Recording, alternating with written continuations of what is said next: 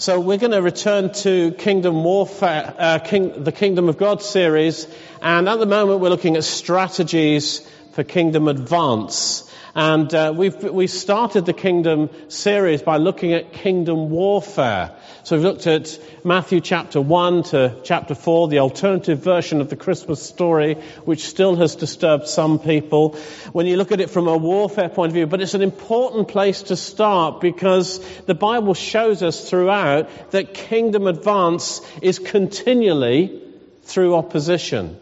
There's always opposition to Kingdom Advance. And if you don't realize that, if you don't know that, it's a bit of a shock being a Christian, because when things go wrong and there's opposition, you start to think God doesn't love me, God doesn't care, something's gone wrong, I've sinned or something. No, this is the world in which we live in. And I wanted to encourage you that this is normal Christian life, to build spiritual muscle amongst us as a community of people. And if we look at Jesus' life story, you can see there's all kinds of opposition. Already he has encountered opposition. There's spiritual opposition. We looked at the temptations of Christ, how there was a satanic opposition there to his message.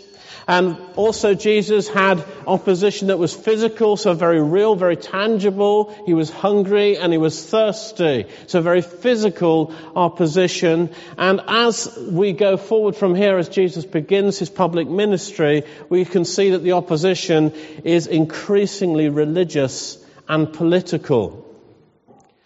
So what we're looking at is the strategy. What was Jesus' strategy? How does he advance the kingdom even in the face of opposition, and what can we learn from it? And so last time I looked at the first part of his strategy, which was in Matthew 4, verses 12 to 17, and saw how important good positioning was. Jesus didn't get baptized and then rush immediately into public ministry. He was conscious that Kingdom Advance is all about being in the right place at the right time, doing the right thing. Jesus was very clear about good positioning. So this week, I want to look at the rest of the chapter and the next two parts of Jesus' strategy, which is gathering. He gathered a group of like-minded people in verses 18 to 22, and then finally see the strategy that he uses as he comes to public ministry, verses 23 to 25. Can we just pray? Because I'd like to just pray that this message really gets through. This is a really important message for us to hear as a church today. So Lord, I just pray your anointing would just be all over us and all over this message. Would you anoint my words? And I pray, Lord, that your words would be like an arrow that reach our hearts. We pray for transformation. We pray for encounter with you and with your word today. In Jesus' name, amen. Amen. So can we just read then Matthew chapter 4? I'm going to look first of all at gathering. Matthew chapter 4 verses 17 to 22. So it says this in verse 17, "From that time on Jesus began to preach, 'Repent, for the kingdom of heaven has come near.' And Jesus was walking beside the Galilee. And he saw two brothers, Simon called Peter and his brother Andrew. They were casting a net into the lake, for they were fishermen. 'Come, follow me,' Jesus said, 'and I will send you out to fish for people.' At once they left their nets and followed him. And going from there he saw two other brothers, James the son of Zebedee and his brother John. And they were in a boat with their father Zebedee, preparing their nets, and Jesus called them too, and immediately they left the boat and their father and followed him." Gathering a team, gathering a group of like-minded people. Just a bit of context and timing here, just to explain. Verse 17 says, "From that time on, Jesus began to preach." Actually, Jesus is talking there about the passage is talking there about Jesus' return from Galilee, which, as we saw last time, took place about a year after the temptations. And that was a gap that Matthew didn't actually record. There's no gap between chapter 3 and chapter 4, but John does. Helpfully, he sets it out what went on during that year. And so when Jesus walks along the beach one day and tells these apparently random group of fishermen to leave their nets and follow him, he's not a complete stranger to them with a strange message about catching people instead of fish. I used to think, sort of growing up, that Jesus just had this aura about him, and he just walked along the beach one day and said, "Follow me." And they just couldn't help it. They were just, "Yes, I will. And that there's no relationship. It's purely supernatural. But that's not the case. Jesus had already spent a year with these guys. He'd spent a year just hanging out with them, living in and around the Judean countryside, apparently. And what they did, we don't really know what they did. They didn't do a lot. They did a lot of hanging around, spending time together. In fact, the only clue that we get of any kind of ministry is that it says that Jesus' disciples were baptizing more people than John. So there was some baptism going on, but that was very much in line with the ministry of John the Baptist. It was kind of an add-on, very much the same message as John the Baptist. So I just wanted you to see that command, "Follow me." It comes to men who know exactly what this is about. They know exactly what Jesus is about. They've been waiting for this moment. There are no questions. There are no dilemmas. There's no drama. So they immediately leave their nets and they follow him. And Jesus had brought this group of men together over a year. He'd built relationship with them. He'd given them a sense of their direction and purpose and an idea of what their mission together would be. And you know, as I looked at this part of Jesus' strategy, I realized that this is probably a lot of what's been going on for us as well as a church. Over the last few years, we've not been too quick to rush into starting lots of projects, lots of ministries, lots of things like that. We've actually taken our time over it. We've been building relationship. We've been building that sense of community. We've been gathering around a vision, building a family on a foundation of good relationships. We've been talking about purpose. And Jesus did the same. He gathered them over that period of time, building relationship, getting them clear on their mission and the vision. And then he says, "Come on, now we're going to go and fish for people." And we think, what on earth are you talking about? Fishing for people sounds really weird. But it was a shorthand. It was like their mission statement. Okay, guys, you know it. You've been waiting for this. Now it's time to go and fish for people. And you can just imagine that Jesus has been using the fact that they're fishermen to illustrate what it means to gather in people into the kingdom. And later on he will tell stories about that, the dragnet going down. So you can see that the teaching has already been going on during that time.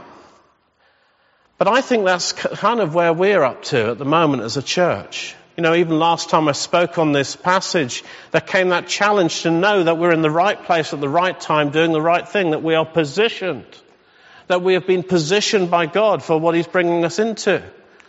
And there's been a kind of gathering of a group of like-minded people on a mission together. I wonder if you see that. I wonder if you feel that and sense that coming together, that unifying of hearts.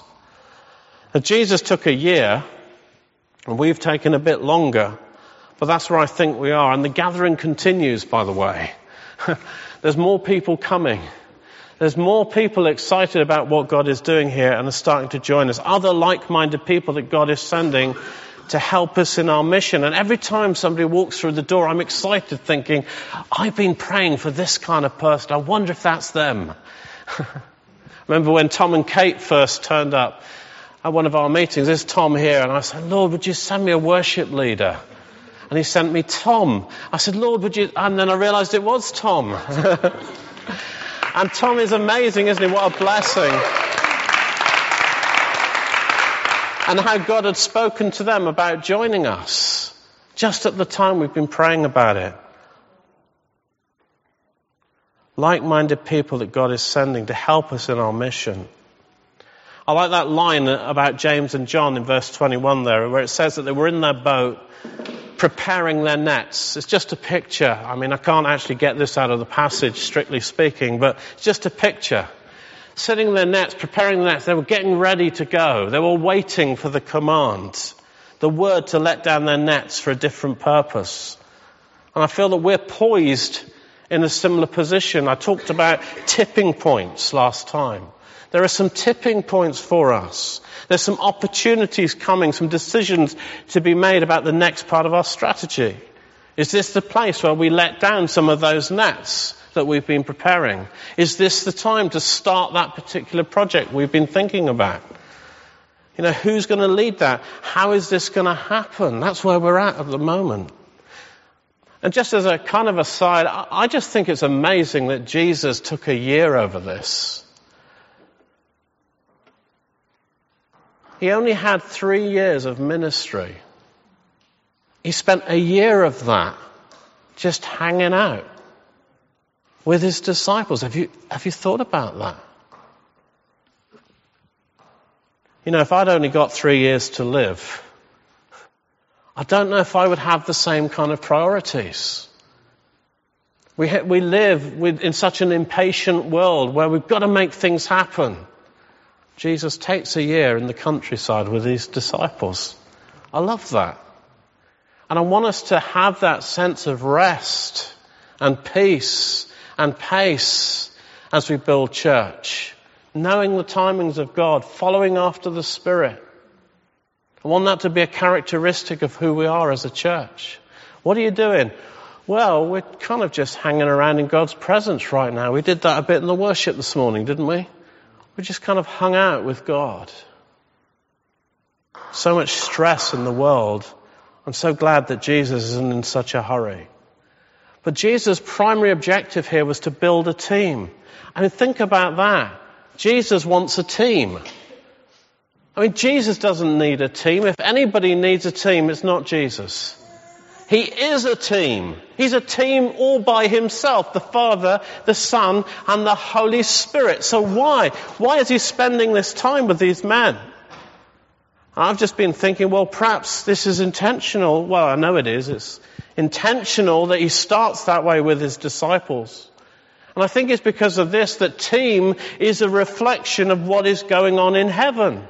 The Father, the Son, and the Holy Spirit work together, and he just simply brings that to earth. And he says, right, this is how it is. This is how the kingdom works. No one-man bands, one-man ministries. I'm building a body of interdependence, a body of people. It's not all about the man of power for the hour. It's about a group of people invested in the kingdom and understanding the mission and the calling of God. That's what we're about. We're trying to build that team. It's a reflection of what's going on already in heaven. Amen. So Jesus was very careful to start in that place. He was very careful to gather this group of men.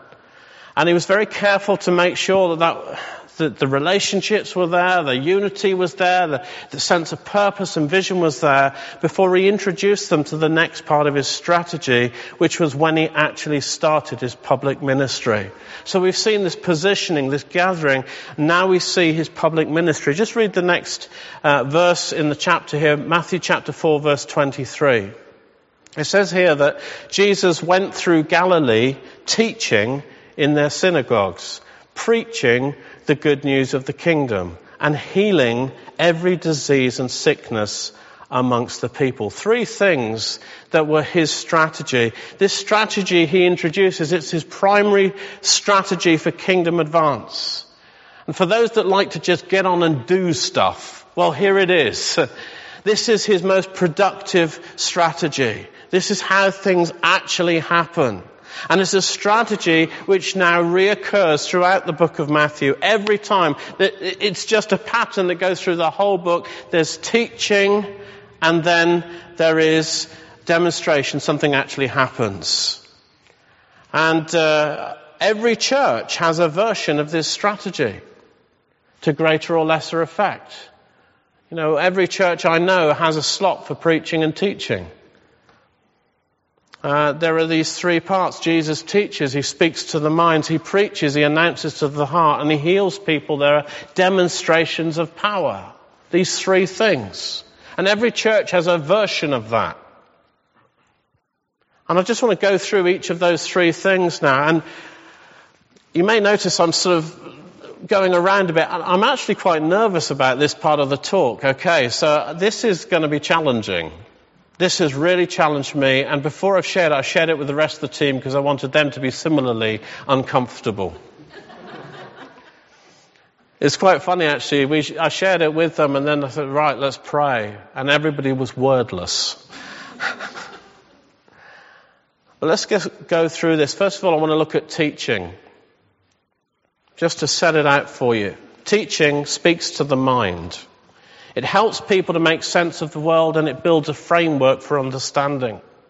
And teaching is primarily about the head, whereas preaching is about the heart, just so that we've got our definitions clear. And Jesus' teaching was primarily about the kingdom. In fact, the first 3 Gospels, he mentions the kingdom over 100 times. And the rest of his teaching reveals principles about the kingdom, even if the word itself isn't used. And in fact, Jesus talks about the kingdom more than any other subject. And his teaching continually confronted people's thinking, especially the religious people who thought they had all their doctrines tied up with string. It was constant confrontation. I mean, remember Jesus' primary message, we've just quoted it here. Repent, he says, for the kingdom of heaven is near. Meaning change the way that you think. You need to change the way that you think. Thinking must be challenged if we're ever going to make sense of the kingdom, or especially if we're ever going to experience the kingdom. It's not just about thinking, it's also about experience. And you see, teaching for Jesus was never just about having a good and intellectual understanding of the Bible. If you think about it, the Pharisees knew the Bible better than anyone, and Jesus wasn't very impressed by them. Because you see, teaching for Jesus was about access. That means being intellectually convinced of what was experientially possible here on earth now. Access. Heaven coming to earth. His kingdom come. His will be done. Intellectualize that, people. Heaven on earth. His teaching prepared the mind for what was incomprehensible to the human mind. It was beyond understanding. It exceeded all expectation. How many people got it? Until the Spirit came, even his disciples were struggling with it.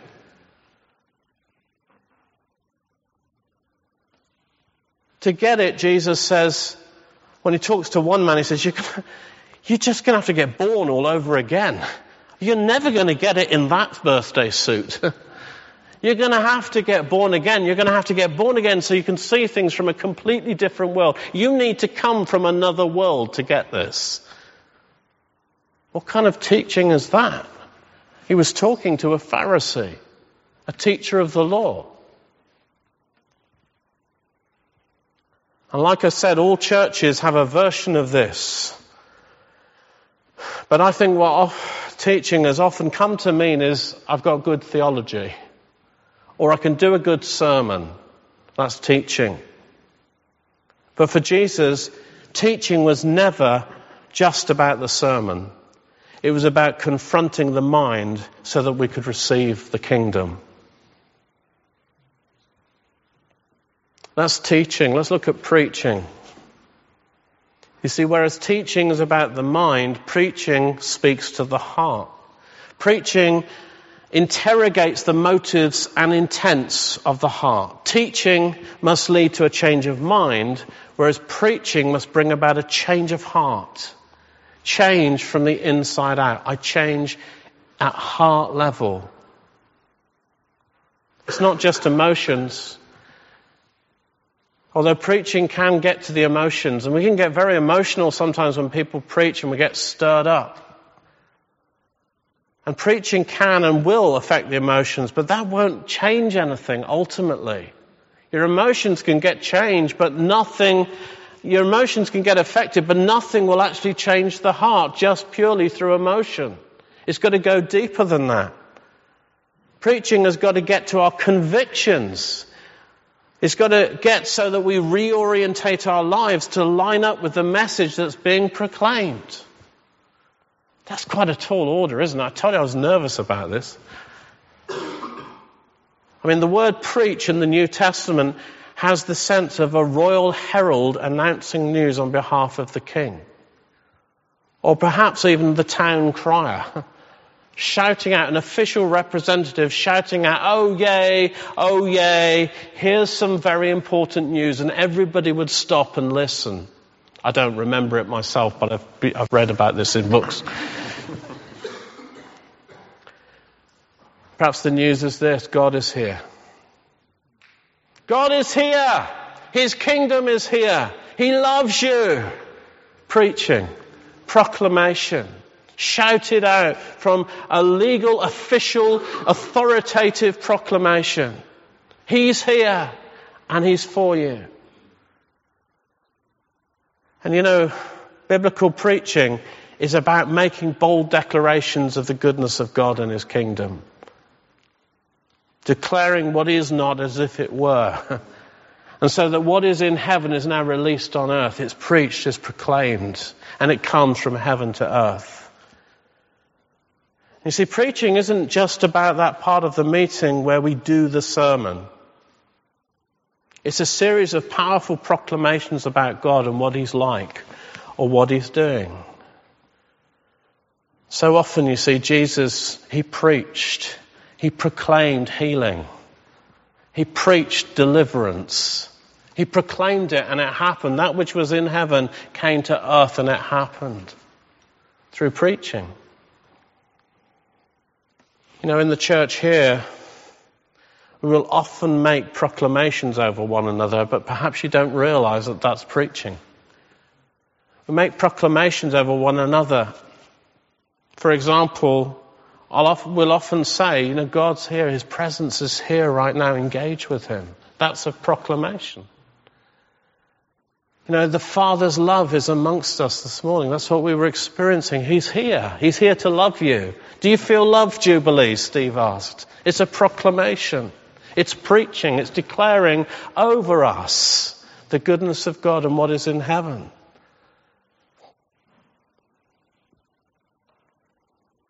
You make declarations over yourself. Do you know you preach to yourself? I hope it's positive. I hope what you say to yourself is from the kingdom of God. When you look yourself in the eye, in the mirror, what do you say to yourself? You are a handsome devil. No, I never say that. But you're loved by God. You are awesome. God loves you. He died for you. Can you say that? Can you look yourself in the eye and say that? Can you declare those things over yourself? How often do you say, you miserable, filthy sinner? Can't even look myself in the eye.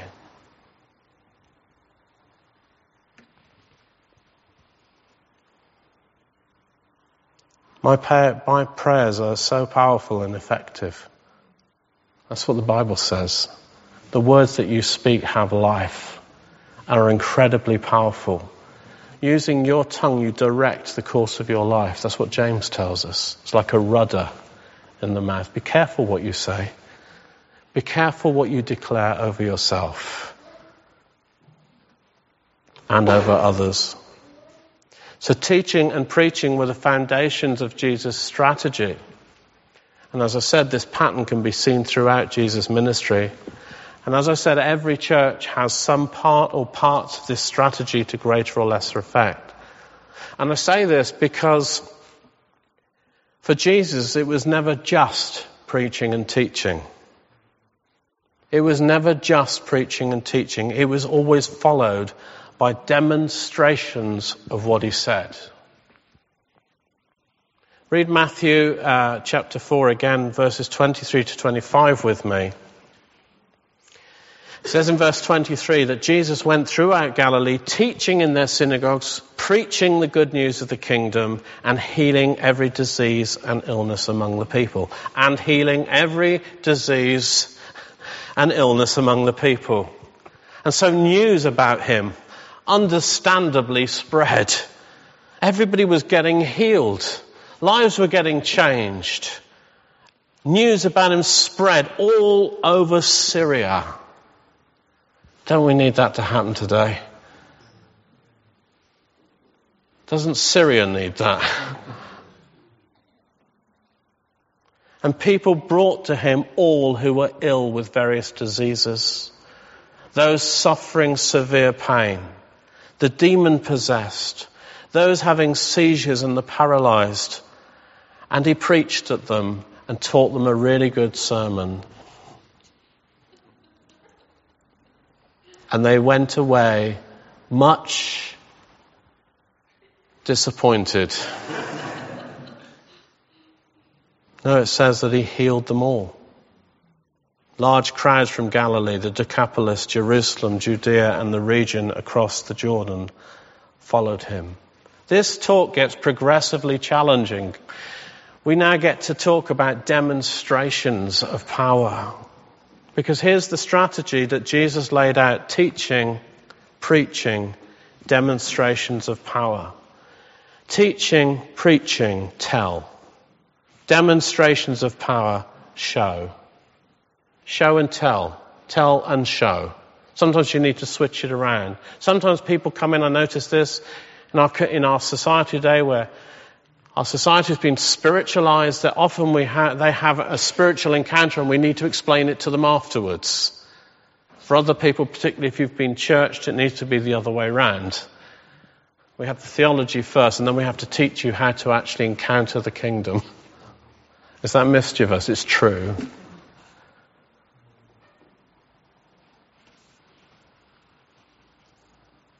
Jesus never just taught. He never just preached.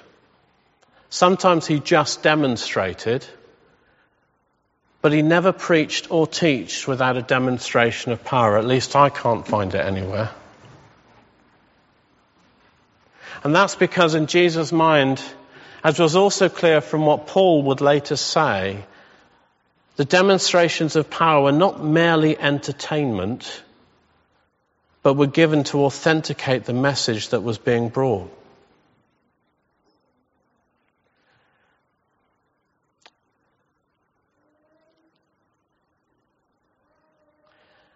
This is what God said to me over Christmas. I just got really challenged by this. And when he said it to me, it shook me to the core because I realized it was true. Here it is. Teaching without demonstration is just religion. It's a set of rules and principles for moral behavior, but it lacks any power. I'll say that again. Teaching without demonstration is just religion. A set of rules and principles for moral behavior, but it lacks any power. Preaching without demonstration is mere aspiration.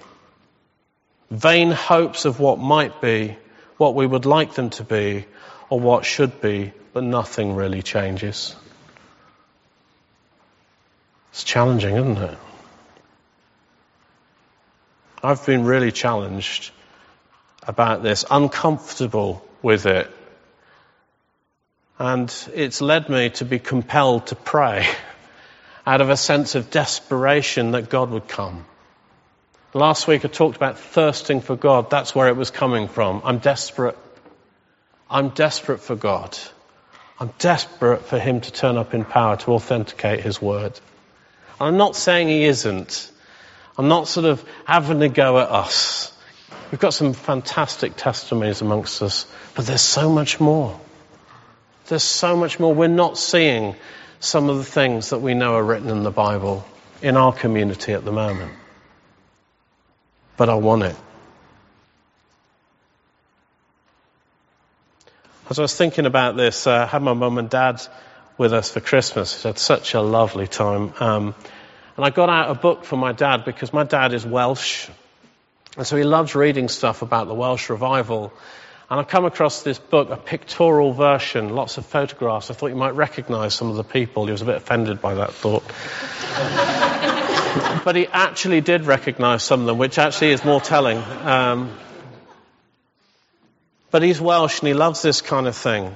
And after he'd sort of looked through it and got all Welsh and weepy-eyed, boyo, I read this line just about how it all started. And it all started because a group of like-minded people, particularly ministers, very much in the traditional sort of church setting, became increasingly concerned about their lack of spiritual power. And when I read that line, it hit me right there. I thought, that's what I'm feeling. That's what that thirst is. That's what that longing is. Are we seeing any power is the question I'm asking. And we are. I'm not saying we're not. But are we seeing any power beyond what we're seeing? I'm trying to be balanced here. I've written this out so many times. Are we seeing any power? Are we seeing the dead raised? Anybody? The blind seeing? The deaf? We are seeing a bit of that. Lives transformed, we're seeing that. But we seeing any power? Steve was just saying, he says, do you know what I'm really pressing in for? Is what Paul says when he wrote about prophecy. He says that people will come in from outside, they will fall down on their faces and say, God is really amongst you because he has revealed the secrets of my heart. Has that happened to you recently?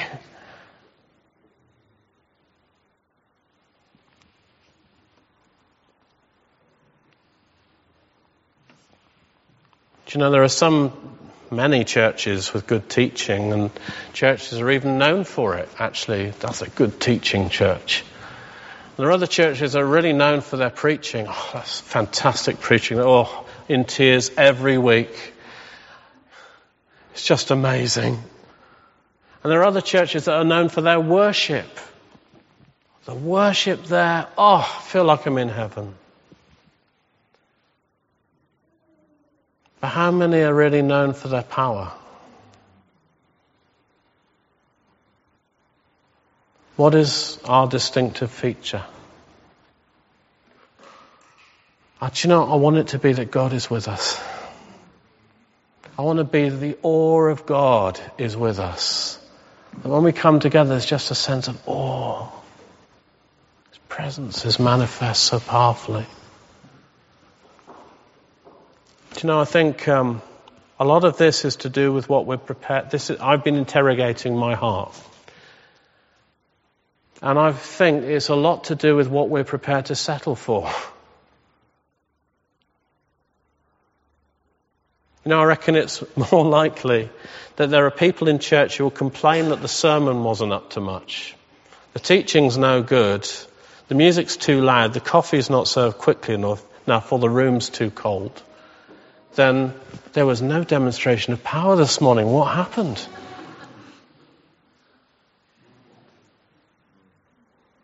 Are we concerned about that? How far should I take this?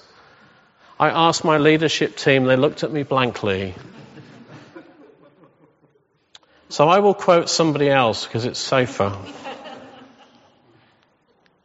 Ram Babu said this. Am I bold enough to say this? No, am I bold enough? This is Ram Babu's words. I'm all right with him saying it. Ram Babu is an evangelist in India. And he came to Birmingham a few years ago and he shocked the life out of me by saying this very boldly and courageously. He says, if people are not healed tonight, if demons do not flee, then you can completely ignore everything I say because I'm a liar. And then he said, on the other hand, if people are healed tonight, if demons flee, if the power of God is manifest, then you better fear God and put right with him. Is it any wonder that that man is seeing so many people saved and healed and delivered, lives changed? He won't settle for anything less than that. Reinhard Bonnke is the same. He will say very similar things. Tonight you will see miracles. It's not some kind of vain, pumped up thing. They see miracles. God comes. See, if we have no power, no demonstration, no tangible displays of God's glory, then what does that say about our message? If people are not healed, if lives are not changed, if demons are not fleeing, if there is no power, and we're no different to the Women's Institute a couple of doors down. Really? Or any other community group.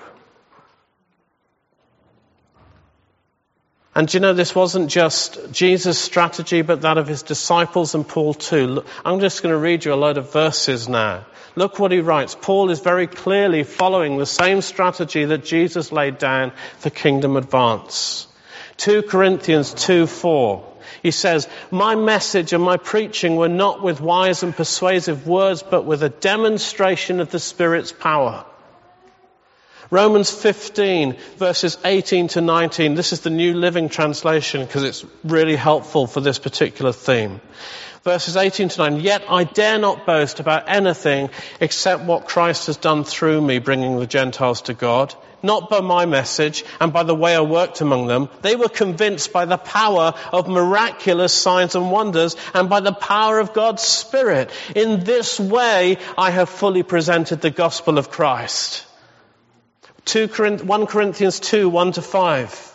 "And so it was with me, brothers and sisters, when I came to you, I didn't come with eloquence or human wisdom, as I proclaimed to you the testimony about God. For I resolved to know nothing while I was with you, except for Jesus Christ and Him crucified. I came to you in weakness, with stuttering, with great fear and with trembling. My message and my preaching were not with wise and persuasive words, but a demonstration of the Spirit's power, so that your faith may not rest on human wisdom." It wouldn't rest on me, but it's on His power.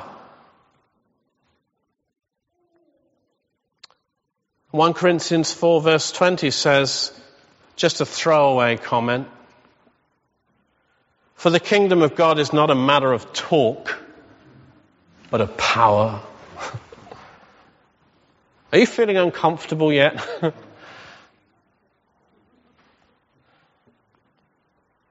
You know, it's easy to settle for a good sermon that makes us feel happy.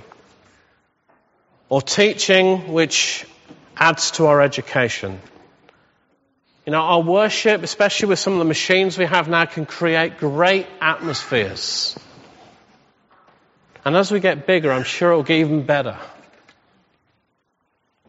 But there is an inescapable pattern that I read in the pages of the Bible that troubles me greatly. Preaching, teaching, demonstrations of power. Preaching, teaching, demonstrations of power. Preaching, teaching, demonstrations of power. Say it with me. Preaching, teaching, demonstrations of power. And I don't want to settle for anything less, but I can't do anything about it. I can do what I can do. We need to press into God. So God, we need you. We are so thirsty for you. We are so desperate for you. If you don't come, it's got to be the cry of our hearts. We need Him to come. We mustn't be satisfied for any less. We need His manifest presence. We must ask and not become complacent. They say that there's a book I read recently called The Battle for the Radical Middle, and it talks about the life cycle of a church, that when you're young and you're starting and it's new, it's all exciting, it's all very spontaneous, and more happens. As you grow, you become more established. As you become more used to church, the life goes out because systems are needed. Do you know, that frightens me. We must have His manifest presence. So in gathering a group of like-minded people, what do we want? What are we hungry and thirsty for? Can you feel the ache that I'm feeling right now? I'm kind of labouring it. I can't move on from this. There's just such an ache in my heart. A desperation.